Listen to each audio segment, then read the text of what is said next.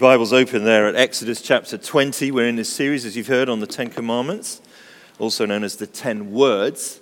And today we reach the third one, which is actually very brief. It's there in Exodus 20, verse 7. Now, I can still remember to this day an incident that happened, nearly 40 years ago. I was at school in Kingston at Tiffin Boys' School. And just across the road is another school who were pretty much our rivals in everything. And at that time, they were all boys as well, Kingston Grammar School. And it was a cold winter, I think it might have been 1985. There was a lot of snow that year. And we could see some of the Kingston Grammar boys across the road. And so we decided that we were going to pelt them with snowballs. And they responded in form. And then somebody, and I can't remember who it was, decided to put a rock inside a snowball and give them what for. And this snowball, was quite heavy, was hurled with a lot of force, and it went straight into a window of Kingston Grammar School and smashed it to pieces.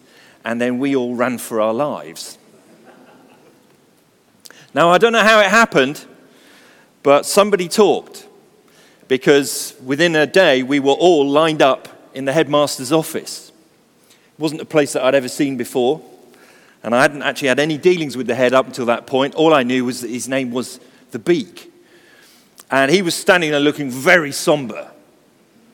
He was an old man and very dignified. And we were all standing there like this, heads down, trying to look at the shoes, didn't want to make eye contact with him. And he read us the riot act about this snowball and about putting a rock inside it and what had happened. And I can't remember anything else about that episode, but I'll tell you what, I can remember one sentence, word for word. He said, "Our name is Mud with the grammar school." Now, to be honest, I didn't really care much about the name of Tiffin's school in those days. But something about that comment stung. Our name is Mud now with the grammar school. And we were shamed. And as a punishment, we had to do the head's garden for an entire week of lunchtimes. What's in a name? Quite a lot, if you think about it. There's a lot in a name. This is why organizations are so careful about the actions of their employees and what the employees say in public. A tiny minority can ruin a good name of a whole organization. This is why we have libel laws in the country. Libel gives legal protection for somebody's name. If you look on the Health and Safety Executive website, they actually a government definition of of this, because it's a matter of safety. You should be on guard against making statements which could be defamatory. A defamatory statement is one which injures the reputation of another person.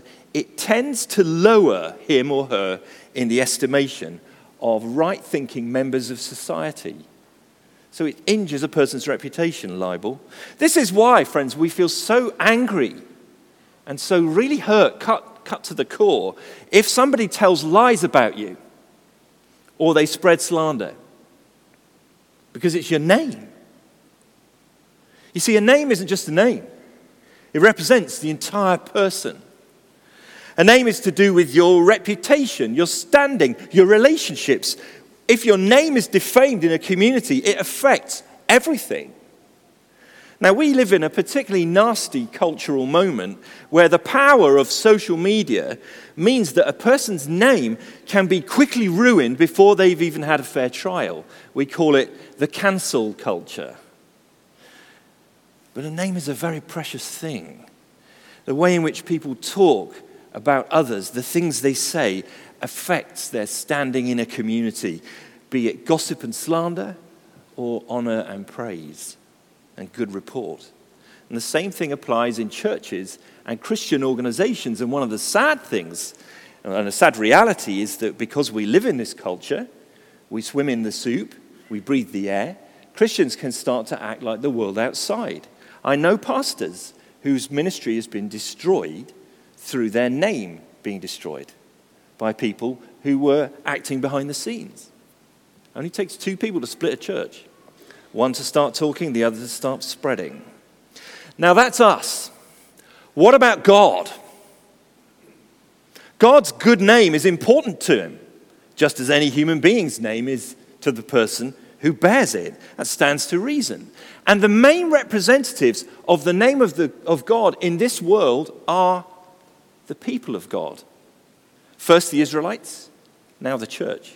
That's why this is vital, because we are representing God and his name in the world. And this goes really deep. This is actually a key point from the book of Exodus.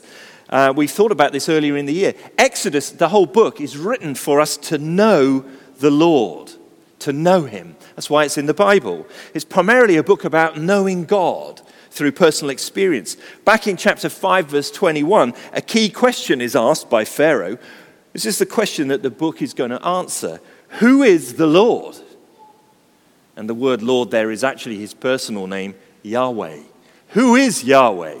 And Yahweh's answer to Pharaoh comes in chapter 9. He says this, Pharaoh, by now I could have stretched out my hand and struck you and your people with a plague that would have wiped you off the earth. But I have raised you up for this very purpose. Here's the purpose. That I might show you my power and that my name might be proclaimed in all the earth. God wants his name, his fame, his character, his essence, his intentions to be declared to every nation. Not just one people group, the whole earth.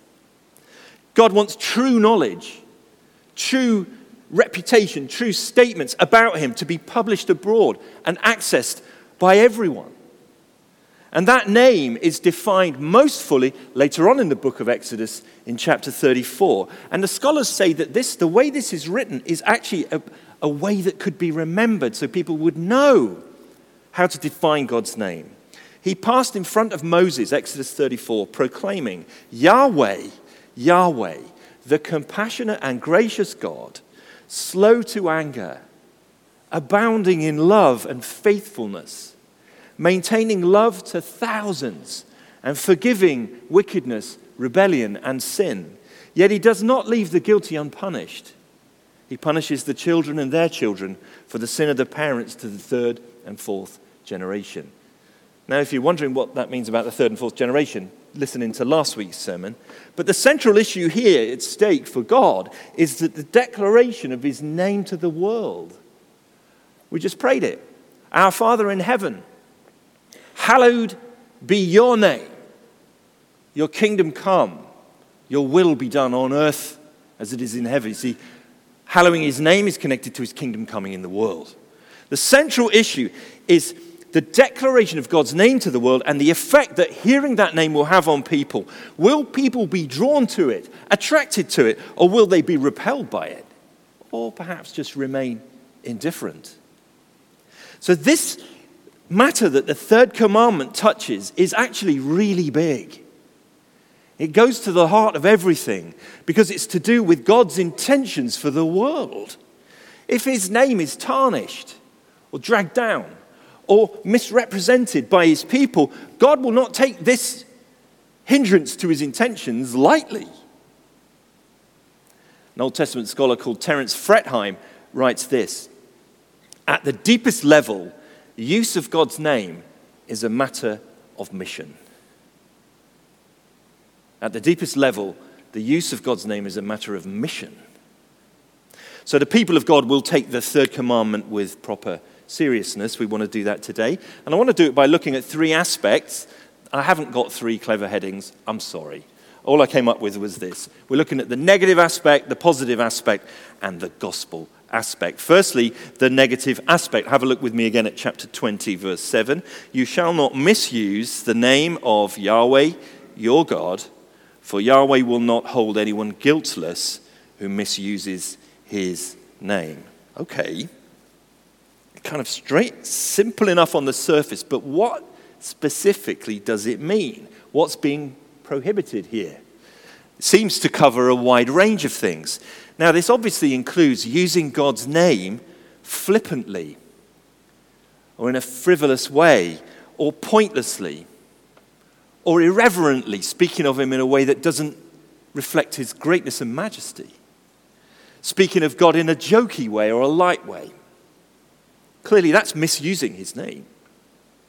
It forbids us to say things about God that are false, something untrue, because that would drag his reputation down.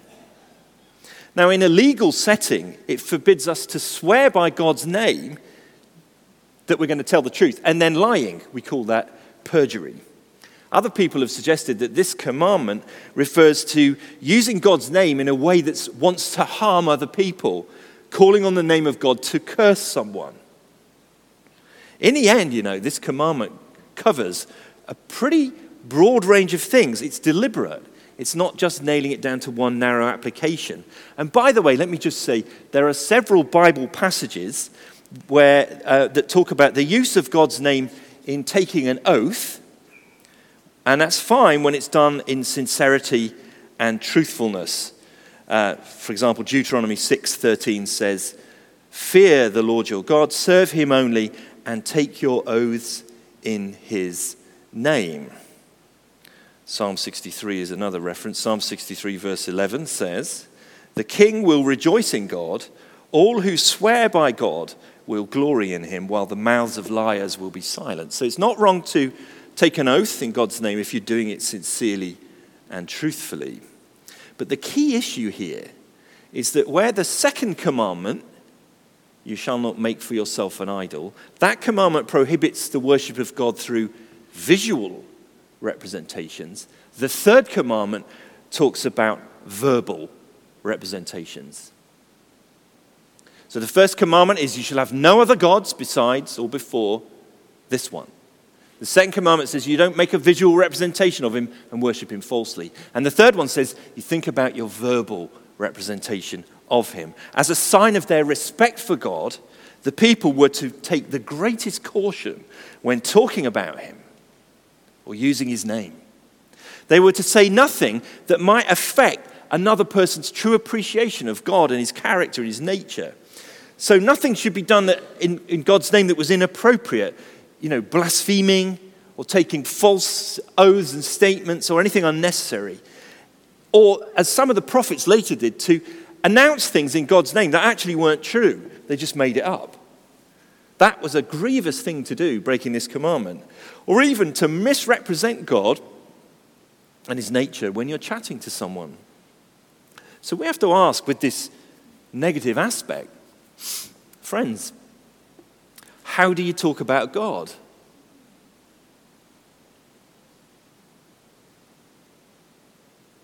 How do you talk about him?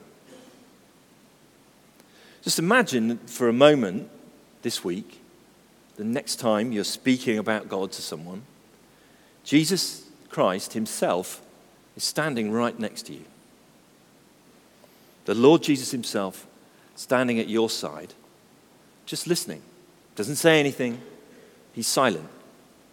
What would he think about the way you speak of God? There's a sobering second half to this verse. The reason why we shouldn't misuse God's name is for the Lord will not hold anyone guiltless who misuses his name. Now, there's consequences there. What are they? We want to know, don't we? We want to know the details. But the answer is it doesn't give the details. Just as there's a broad application of what honoring God looks like, so there's a potential consequence for misusing it that could be quite broad. We know from the Bible that God's justice is unbiased and impartial and proportionate. He takes the nature of the offense into account, but it says he won't hold anyone guiltless. What that really means is he won't let them just get away with it. It's a serious matter. How do we speak about God? That's the negative aspect. But every commandment is like a coin with two sides. Every commandment in the 10 Commandments has a strong negative aspect, also has a very strong positive aspect. And that's our second point today. Let's remember, shall we, the name of God, the name Yahweh, is God's name. It's the name that's meaning and significance was patiently explained to Moses back in chapters 3 and 4.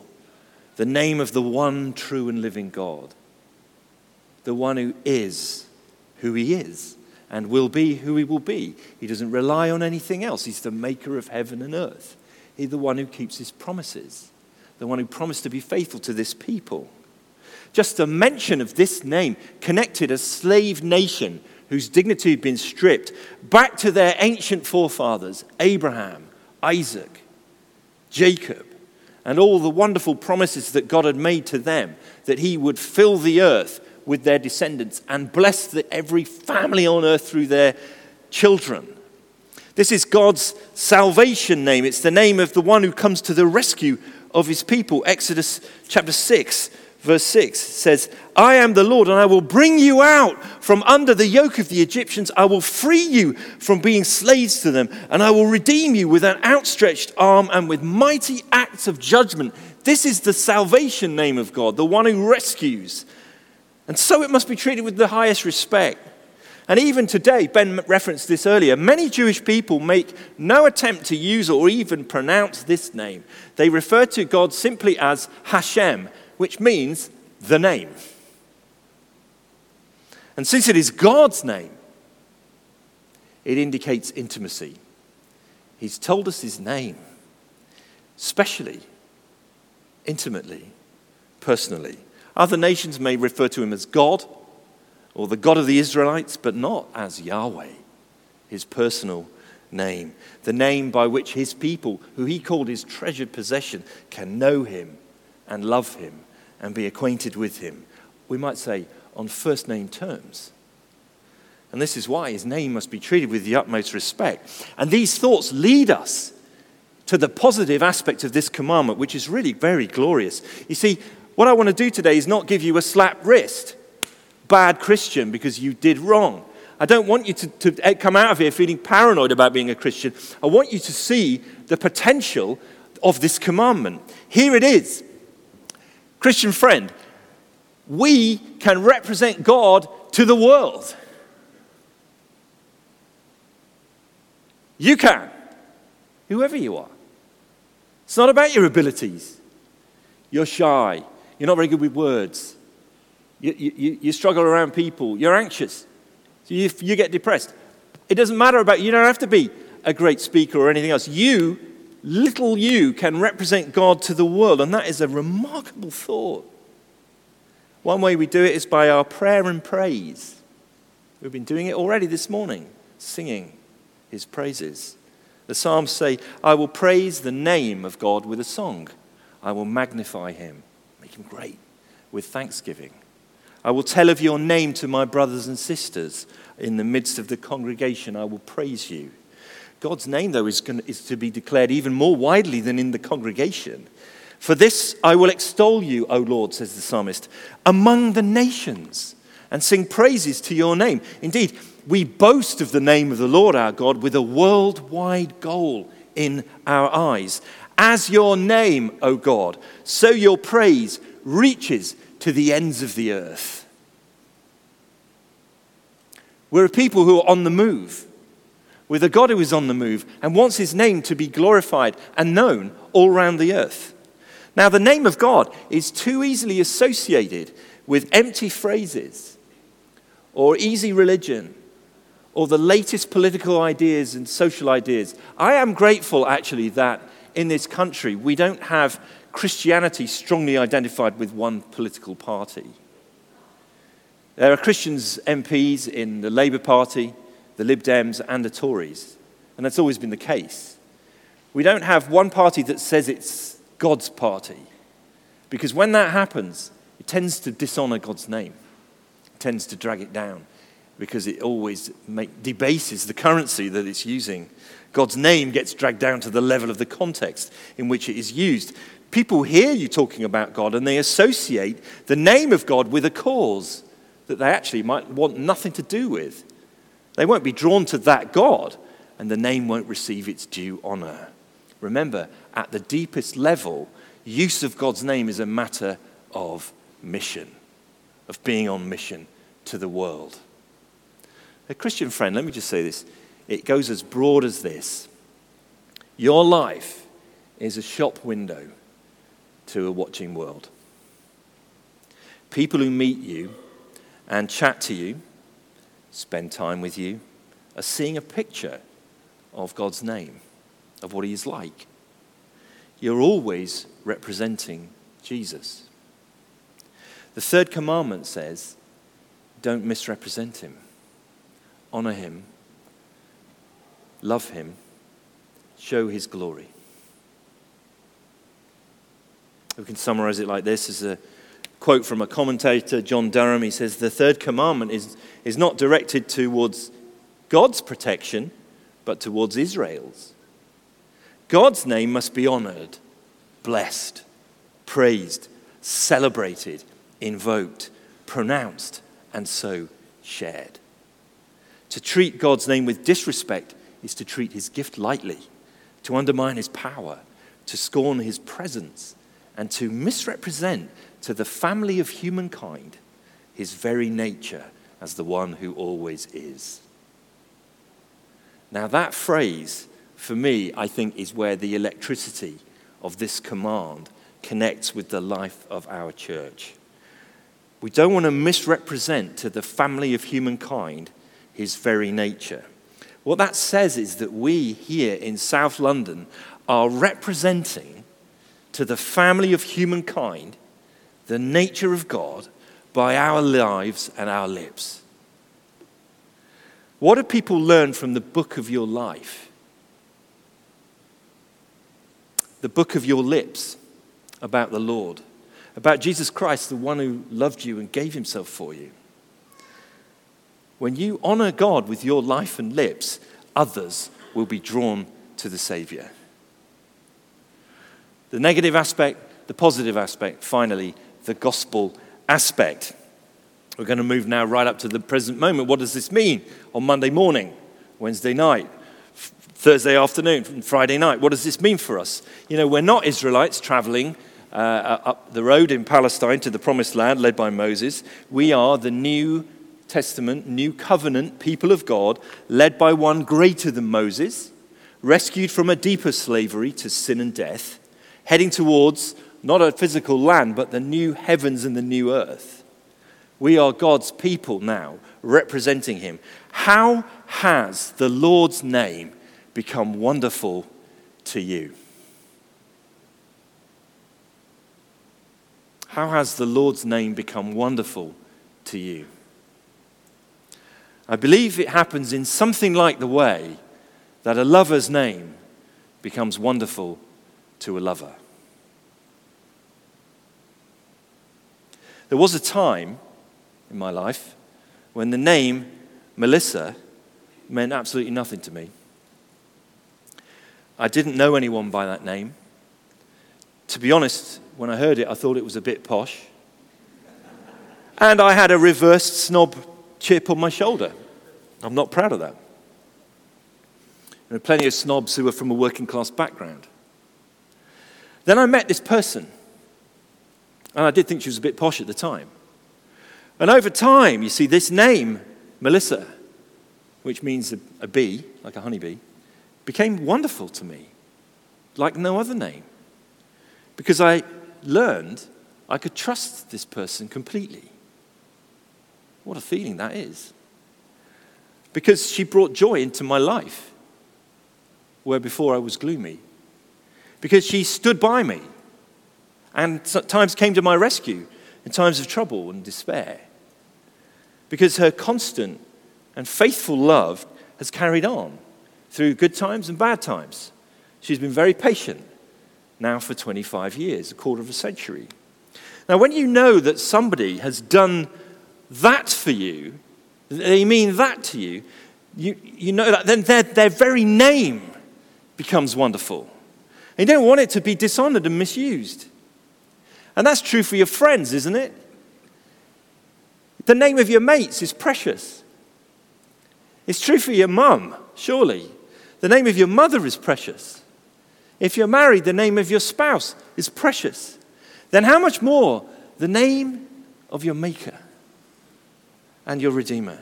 How much more the name of God, especially the name by which he's made himself known to us now, the name of Jesus. Have you learned that you can trust him completely? Has he brought joy to your life? Has he come to your rescue in times of trouble and times of despair? Is his love faithful, constant, and true? Is he devoted to you? He is the one who, although he was in his very nature God, didn't consider equality with God something to be grasped or used to his own advantage. He made himself nothing by taking the very nature of a slave, being made in human likeness, and being found in appearance as a man. Jesus humbled himself by becoming obedient to death, even death on a cross.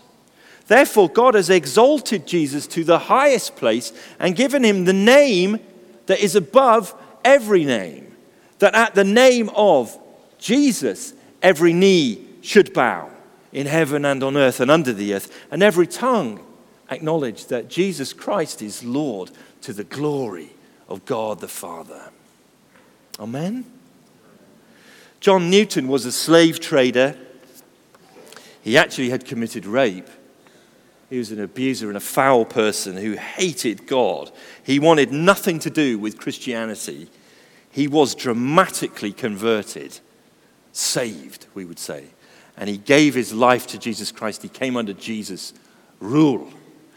And the name that he once hated became actually the sweetest name in the world to him. Newton applied as a candidate to the Church of England to be a vicar. To his surprise, he was accepted. They'll take anyone. I'm joking. He wrote to his wife, "Oh, what zeal, faith, patience, watchfulness, and courage will be needed for my support and guidance. My only hope is in the name and power of Jesus. May that precious name be his ointment poured forth to your soul and mine. May that power be triumphantly manifested in our weakness." He called on the name of Jesus when God changed his life, and he served him with all his powers. My only hope is in the name and power of Jesus, and that's the same for you and me. And Newton wrote a hymn, and I want to sing it with you today. This captures what Jesus means to his people. It says, "How sweet the name of Jesus sounds." We're going to sing 4 verses, and as we do it, let's renew our commitment to the worship of no other gods, to worship the true God truly, and to speak his name with reverent love. Let's stand and sing.